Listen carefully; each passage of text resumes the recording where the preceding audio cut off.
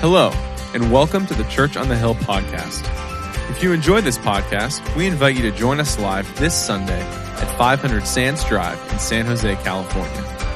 Visit churchonthehill.com for service times and directions, and also to learn more about connecting, growing, and serving at Church on the Hill. Now let's join lead pastor Scott Simmerock as he teaches at Church on the Hill. I was wondering who was going to make it today. Today's message is all about courage, all right? And all of our courageous people have made it here today. Just kidding. All of you online, I'm super glad you're with us too. All right, so here we go. This is all about courage. Did you know this? That in the Civil War, young men were recruited to be drummers. And they were mixed in right with the soldiers. For what purpose? I mean, whatever their drum beat played gave the signal to the soldiers. A certain drum beat would mean attack. And another drum beat would mean retreat. And another drum beat would play so that they would know if they did retreat or attack, that they would know where to rally. Well, in 1862, there was this thing called the 7-Day War, and the Union Army got completely overrun. And what happened was soldiers and drummers alike just ditched their gear and ran for their lives. Except for this one guy. Willie Johnston is his name. He was a drummer and he refused to relinquish his drum. He carried that drum, ran for his life, and then began to drum to signal where the army should gather together again. He is the youngest Medal of Honor recipient at the age of 12. Not amazing. Not even a young man. He's a boy at that point. Now, the Medal of Honor is the highest award that military personnel can achieve for extraordinary courage. And every year, this year on March 25th, marks the National Medal of Honor Day. And all of the recipients of the Medal of Honor, they're actually recorded on this wall. It's in a museum located on the USS Yorktown in Mount Pleasant, South Carolina. Inside that ship is this wall right here. And this wall has every name of every recipient of the Medal of Honor. It's 3,536 medals that have been given out. Today, there are still 63 living recipients. This museum memorializes, remembers, honors soldiers who had extraordinary courage. And that's what we're talking about today. Because we've been in David's story. And if you turn to chapter 23 of 2 Samuel, here's what you're going to find. You're going to find the Medal of Honor recipients of men who fought with David. And I want to tell you their story. So open up to 2 Samuel. While we have light, open up to 2 Samuel chapter 23. Verse 8 starts this list, and these people are called David's mighty warriors. And it reads this way. Josheb Bath-Heshebeth, a Tekomonite, was chief of the three. He raised his spear against 800 men, whom he killed in one encounter. Next to him was Eleazar, son of Dodai, the Ahohite. As one of the three mighty warriors, he was with David when they taunted the Philistines gathered at Paz Damim for battle. Then the Israelites retreated. But Eleazar stood his ground and struck down the Philistines till his hand grew tired and froze to the sword. The Lord brought about a great victory that day. The troops returned to Eleazar, but only to strip the dead. Next to him was Shammah, son of Ag the Hararite. Excuse me. When the Philistines banded together at a place where there was a field full of lentils, this is their food supply, right? Israel's troops fled from them. But Shammah took his stand in the middle of the field. He defended it and struck the Philistines down, and the Lord brought about a great victory. Question: what did courage look like back in David's time? For David's mighty men, it was first this. They only got written about. They only got put on this Medal of Honor list if, number one, they faced impossible odds. Something was stacked against them. There's no way they should have been able to defeat the Philistines. They had insurmountable odds. The second is this: they stood their ground when everyone else ran. That you hear that phrase twice. The third is this: that they gave God credit for their great victories. And in the midst of this, there's one guy who gets more airtime in chapter 23 than anyone else. His name is Benaiah. Verse 20. Benaiah, son of Jehoiada, a valiant fighter from Kabzeel, performed great exploits. He struck down Moab's 2 mightiest warriors. He also went down into a pit on a snowy day and killed a lion. Listen, lions run up to 35 miles an hour. They can leap 30 feet in a single bound. They have 5 times the eyesight of a human being who has 20/20 vision. Benaiah stands outside this pit on a snowy day to climb down in and go after this lion. This lion maybe was attacking their livestock, maybe attacking their children. The lion got to go. But that lion has claws. It doesn't matter to that lion whether it is snowy or icy. But for Benaiah, that could be a fatal condition. So what does he do? I mean, the reasonable thing is to do what? Wait till it stops snowing, right? Let it dry out a little bit. That cat will still be there, right? But he doesn't because of this. Benaiah is a lion chaser. Benaiah is courageous. I think our world has a problem today.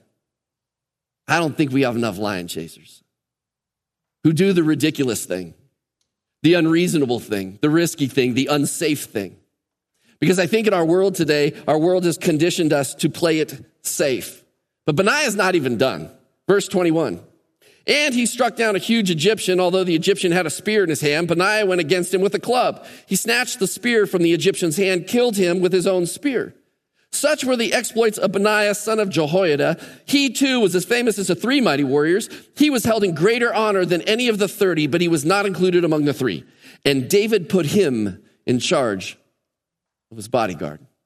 2 more thoughts about what courage looked like in their day. First, adversity is simply the context for a great story. No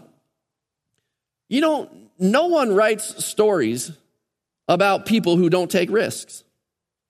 The reason that all of these men end up, there's 37 of them in this chapter, end up on this list is because they stepped out and they looked at a problem. They looked at this adversity and they just realized adversity is nothing more than an opportunity for a great story. Question, do you look at life that way? I don't always look at life that way. There's moments where I'm like, no, that is risky and somewhat foolish. We should stand down. The other is this. David makes that guy the head of his bodyguards. Why? Because the 5th thing is, I think unbreakable bonds of friendship are formed in adversity. Come on, who are the people who you have a bond with? It's those that you've been through stuff with. Sometimes in sports, talk about the military, the bond that is formed when you face life and death situations together. Here's what I think is true about the church. I think everybody wants great relationships. But I think few people are actually willing to make the room to have shared experiences together. Because Sunday morning church is not a shared experience. Not really. I mean, how many people did you talk to on the way in? A couple? But there's no challenge in a lobby, right? It's a safe place. But when we share experiences together, I think that's where relationships are formed. And it's the kind of relationships that we all crave and we all desire. See, I'll put it this way. There's 2 kinds of regrets in life. And you'll know this instinctually, right? There's the regret for the mistakes you made, meaning you should have said no, but you actually said yes, right? The Bible has a word for that. It's actually called sin, right? I should have said no, but I actually said yes, and I regret it. It's the regret of taking action. But there's also another kind of regret, and it's the regret of inaction. I coulda. I shoulda. I can tell you significant moments in my life where this happened. And the truth is, it was actually down at Panda, the restaurant, Panda Express, on the corner of Monterey and Kirtner. Some of our staff were out to lunch, and there was this guy in front of us, about 5 people in front of us, and he was kind of dressed interestingly. Yeah. And he was ahead of us, and we were, 4 of us were kind of behind him in line. And there was a guy that was walking out near the door, and he turns, and he says, God condemns you. And he just went on this 20-second rant about this guy and his lifestyle. Okay, you can imagine what's being said in that moment. And this guy, supposedly speaking for God in that moment, is just condemning this man and shaming him in front of everybody. So in my great courage, I went, what's happening? And the guy walked out. And the employees called the police. And I was like, I should have said something. And you know, for the next 7 days, this is not a joke, for the next 7 days, I played that scenario over and over and over in my mind. What I should have said was, well, you know, actually, I talked to God this morning, and you know what? I'm pretty sure that for God so loved the world, that includes this guy right here, so he probably loves him. So you know what? If you don't speak for God, then who do you speak for? You deceiver? Get out of here. I mean, you know, afterwards, you come up with this great, courageous thing you should have said. So there's moments in life where, like, you sin because you said yes when you should have said no, but there's other moments in life that we regret because we should have said yes, and we said no or we said nothing. You know what's interesting? Here's what researchers will tell you. What are the biggest regrets people have at the end of their life? Is it the sin moments that they just couldn't shake? Or is it when they didn't step out with courage? Researchers will tell you this. It's always this. It's people who wanted to have courage, knew they should have had courage, and they didn't. I think sometimes we try to measure spiritual maturity in the church by how sinless we are. I said no to this and this and this and this and this. I'm going to walk you through the New Testament because I don't think that's how God measures spiritual maturity usually. Yes, it's part of it, but it's not about what we say no to. It's about what we say yes to in the moment. And we take a risk and we see opposition, and that adversity is nothing more than an opportunity for God to show up and show off in our lives. So let's talk about courage today. And this is really, really important because we have to ask this. What does courage look like today? Courage in the Old Testament. Let's walk through David's story there for a moment. Courage in the Old Testament involved a sword. And this is where this talk could go totally sideways, right? Because this whole chapter sounds like a men's ministry event. And then a bunch of men were like, yeah, look at David's mighty man, Benaiah, let's go chase some lions. Everybody in the back, we have swords for you. Take those home, mount them on your wall. Go be men. See, that's not the Christian faith, that's machoism. And machoism is not the Christian faith. See, today, if I say have great courage, it does not involve a sword. It might for our military, it might for our police, so to speak. But that's not the Christian faith that we're talking about. Because when you walk through the New Testament, I'll say it this way. Old Testament faith and sword were replaced by New Testament faith and gospel truth. That's what I want to walk you through this morning. See, we could walk down this road and get all macho about how to be a warrior for Christ. But I'm going to talk about these areas of our lives where God wants us to be lion chasers. He wants us to take on an enemy. He wants us to have courage today. In Hebrews 11 is the New Testament version of the Medal of Honor list. And it starts out talking about those in the Old Testament. Let me just read this to you. It'll be on the screen behind me. Hebrews 11:32. They're talking about all the faith that these men had. And it said, and what more shall I say? I do not have time to tell about Gideon, Barak, Samson, Jephthah, about David, here it is, and Samuel and the prophets, who through faith conquered kingdoms, administering justice, and gained what was promised. So David and his men, they're applauded for their faith in the New Testament. But listen, you have to understand this. What was the mission of God's people in the Old Testament? Walk with God and build the nation of Israel and protect the nation of Israel against outsiders. That was the mission. God's like, I'm going to form a people for myself. And through Abraham, we're going to form this people and we'll form a mighty nation, and all the world will be blessed through him. Now, when it switches from Hebrews chapter 11 to chapter 12, it reads this way. Therefore, so since we have all these Old Testament examples of people with faith, And he even goes into some New Testament examples of people of faith. He says, therefore, since we're surrounded by such a great cloud of witnesses, we're going to do two things.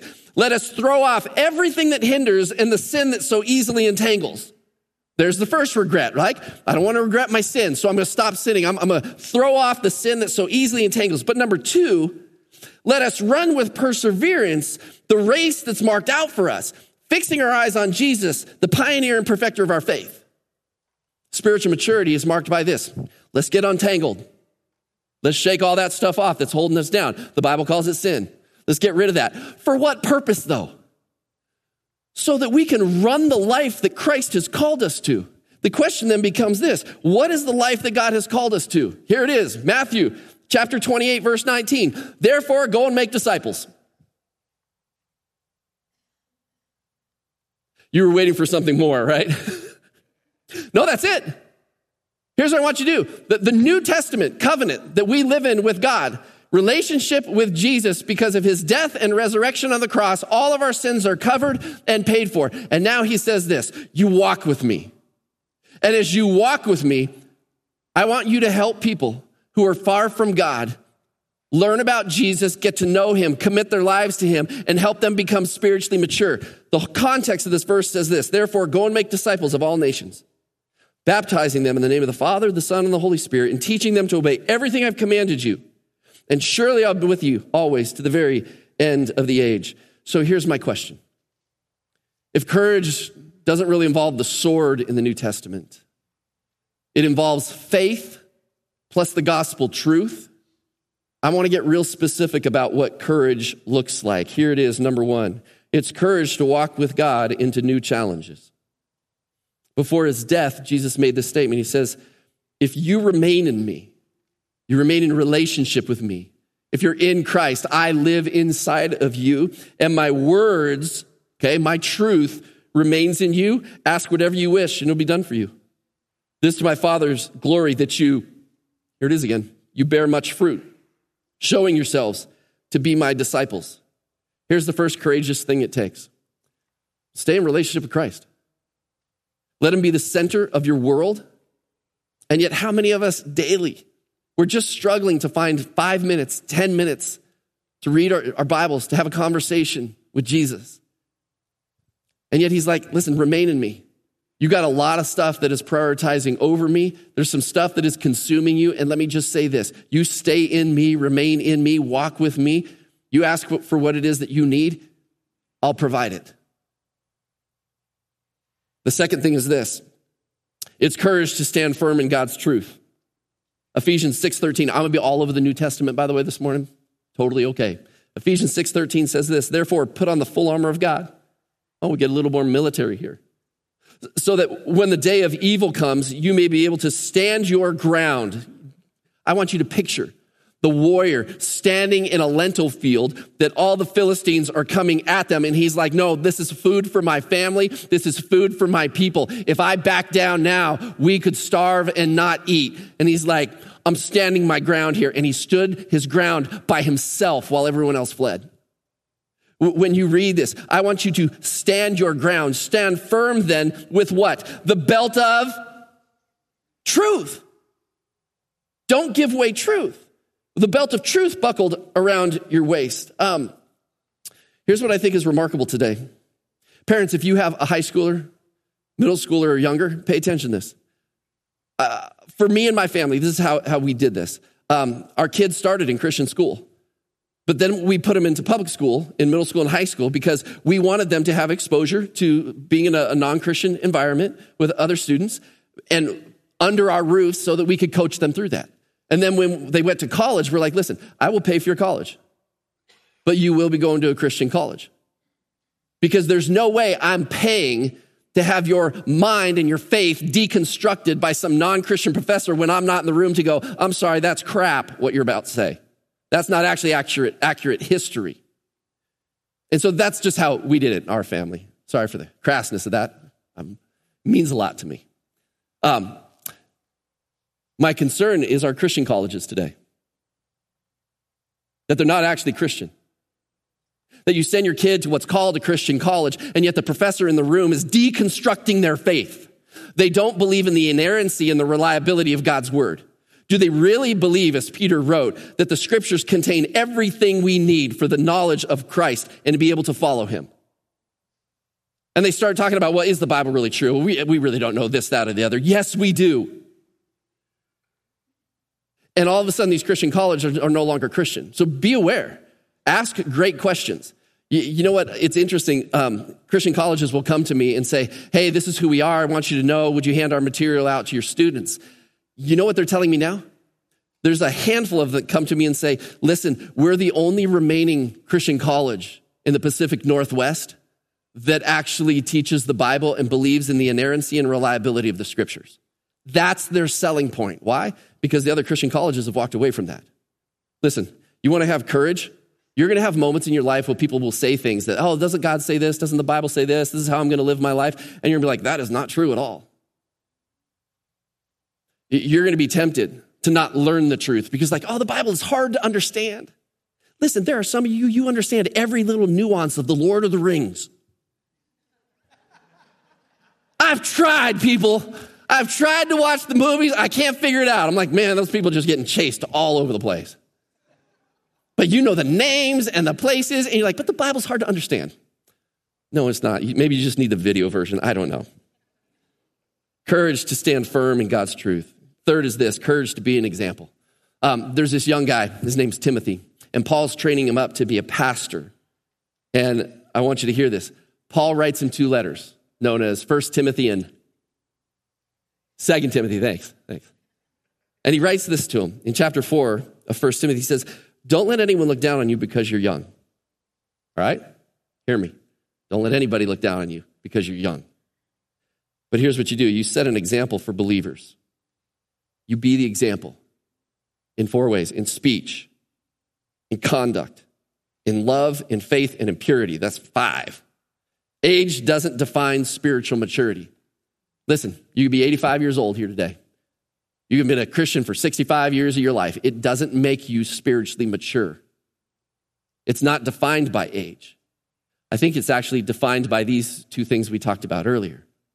Setting an example for people in the way that we talk, in the way that we act, in the purity of our lives. But I will also say this. I think it's also setting the example in being courageous and looking at adversity and opposition and going, this is nothing more than an opportunity. And I'm going to say it like this. You know, when I do this, I'm about to say something that is kind of fun, right? The older we get, the more protective we get. The older we get, the more we have to lose. But the younger you are, the less you have to lose. And so you might find great faith in an 18-year-old who's like, I'm just going to live for Jesus. What do I got to lose? And yet somehow when we hit a certain age and we get older, we get protective, like, well, I got a lot to lose. Financially, I got a lot to lose friend-wise. I got a lot to lose business-wise. What if I offend somebody at work? I get blackballed there. In conduct, in faith, and in purity. And honestly, guys, it's tough today, right? I don't have to tell you this. I mean, our entertainment, our TV, our movies, what sits on our phones, we have at our fingertips access to all kinds of violence, stuff that if we actually watched that and Jesus was sitting there right next to us, we'd look at him and look at our movie or whatever, and we'd be embarrassed, right? He's like, it will take courage to live differently than everybody else. The 4th thing is this: it takes courage to speak about Jesus. You remember Peter, right? The night Jesus went on trial and Peter denies Jesus 3 times. This girl comes out like, ain't you one of them? Like, you're one of those Jesus guys, right? He's like, no, I don't even know the man, right? Jesus dies on the cross, is resurrected, reinstates Peter as like the head of the church, like the main pastor, the head of the group. Peter and John go out and they're speaking about Jesus to people. The same people that had Jesus killed, these Jewish authorities call them in, have them beaten and jailed. And they tell them, whatever you do, don't speak about Jesus. Acts chapter 4, verse 18 says, then they called them in again and commanded them not to speak or to teach at all in the name of Jesus. But Peter and John replied, love this, which is right in God's eyes, to listen to you or to him? You be the judges. As for us, we cannot help speaking about what we have seen and heard. That's courage.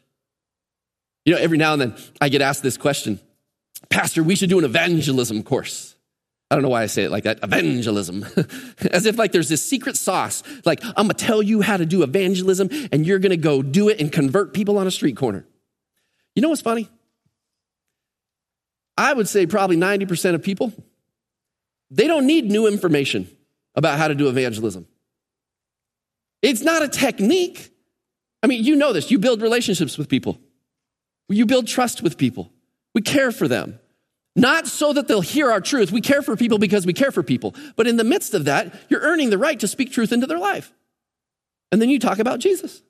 You share your testimony, your story. Is that new information to anybody? Probably not. What we're lacking when it comes to evangelism is not the know-how. It's the courage to do it. It's the, am I going to practice this? By the way, you know how you get better at it?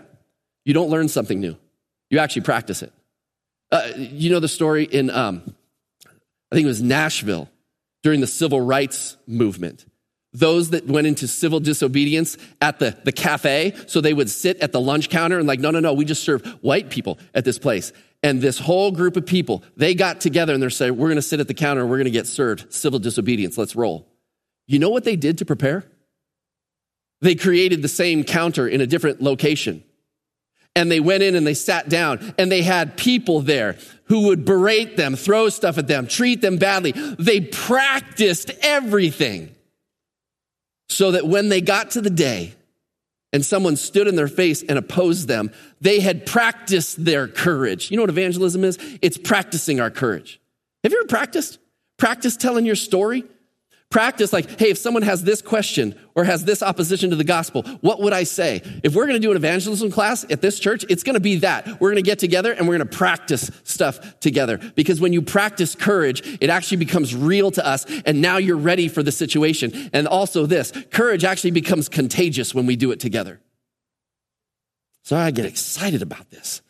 5, I'm going to run out of time here. But this is super important. I think it's courage to raise a godly family. Here's what the scripture says. Fathers, and I would say mothers here for sure, do not exasperate your children. Don't drive them crazy, but instead bring them up in the training and the instruction of the Lord. Dads, I don't think it's a mistake that this is addressed to fathers. You could say parents too, but I will say this, out of all the things we teach our kids, do we train them to follow Christ? It's so weird how a 4-year-old can grow up to be a 14-year-old that we fear. Am I right? You're like, I have a 4-year-old, they're not scary. Wait till you have a 14-year-old. Some of the parents are like, no, seriously, they're scary. You know what we're afraid of? We're afraid that they might not like us. That we're going to try and shape their life in a direction as God calls us to, and they might reject that. But listen, the love that a father has for his kids or a mother has for his kids, that love gives you the grounds to give instruction. Do not fear being their parent. You are not their friend. You're their parent. I have friends. My kids are not my friends. Now that they're adults, my kids like 22, 24, like they are my friends, which praise God. They both walk with Christ. Super excited about that. Someone asked me, what's been your greatest accomplishment as a pastor? My family, hands down. Because I never want to pastor a church in such a way that my family isn't my first priority. But it takes courage to raise a godly family. I think it's also this, it's courage to receive corrections. Has anyone ever corrected you outside your parents? You got corrected at work and you felt the hackles on the back of your neck like, oh, you think I need to be corrected? Do you know that you... It's interesting. Proverbs says this, do not rebuke mockers or they will hate you. Rebuke the wise and they will love you. Can I tell you the number one quality that you need to receive correction? It's humility. It takes a lot of courage to allow someone else to speak into your life. Listen, if you're going to make a big decision, would you actually open up your life? hey, listen, I'm about to make this big investment. I'm about to spend money on this. And you gather a couple people who know you well, who are followers of Christ, gather them around you, say, this is what I'm about to do. Would you give me wisdom? Who does that? I hope we do. Because do you know that our hearts and our minds, we're so deceptive. We want what we want because we want it, right? And we can justify it. But what if we gather people around us to say, hey, would you give me wisdom? Correct me if I'm wrong. Here's the seventh thing. We're almost done. And it might be even harder. It's the courage to correct people in truth and love. Directly from the New Testament, Galatians chapter 6, brothers and sisters, if someone is caught in a sin, you who live by the Spirit should restore that person gently. But watch yourselves, or you also may be tempted. Carry each other's burdens. In this way, you will fulfill the law of Christ. I think this is one of the biggest issues in the church today. Think about this. Are you willing to step into someone else's world and go, hey, I see you saying this and I see you doing this. How does that jibe with the scriptures? How does God say yes to that when I think in the Bible that he says no to it? Guys, do you have guy friends that, what if you had to say to them, hey, I noticed, and I mean, you pull them aside, right? I noticed that when you speak to your wife, you get kind of harsh at times. Could you imagine his response? But listen, if that person's not a believer, then listen, their problem is not speaking harsh to their wife. Their problem is they just don't know Jesus. Jesus will fix that. But if they're a follower of Christ and they're not living a way that honors their wife, are you willing to have the courage to step in and say, I love you, but there is something not right here? Here's what I see happen sometimes. We courageously step in, but somehow in the midst of it, they look back at you and go, who do you think you are? And now we're the bad guy.